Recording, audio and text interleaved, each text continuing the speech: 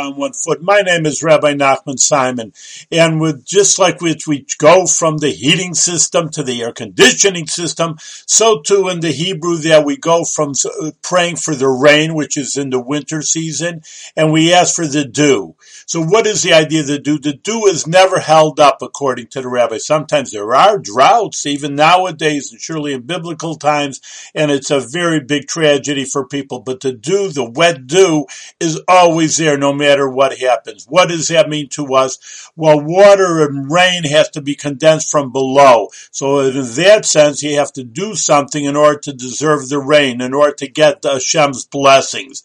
On the other hand, the dew is always there no matter what we do, whatever happens. Hashem is giving us of our life. He's sustaining us, and He is giving us all the blessings no matter what we do, and therefore we should get all the blessings no matter if we're worthy of them or not. Thank you.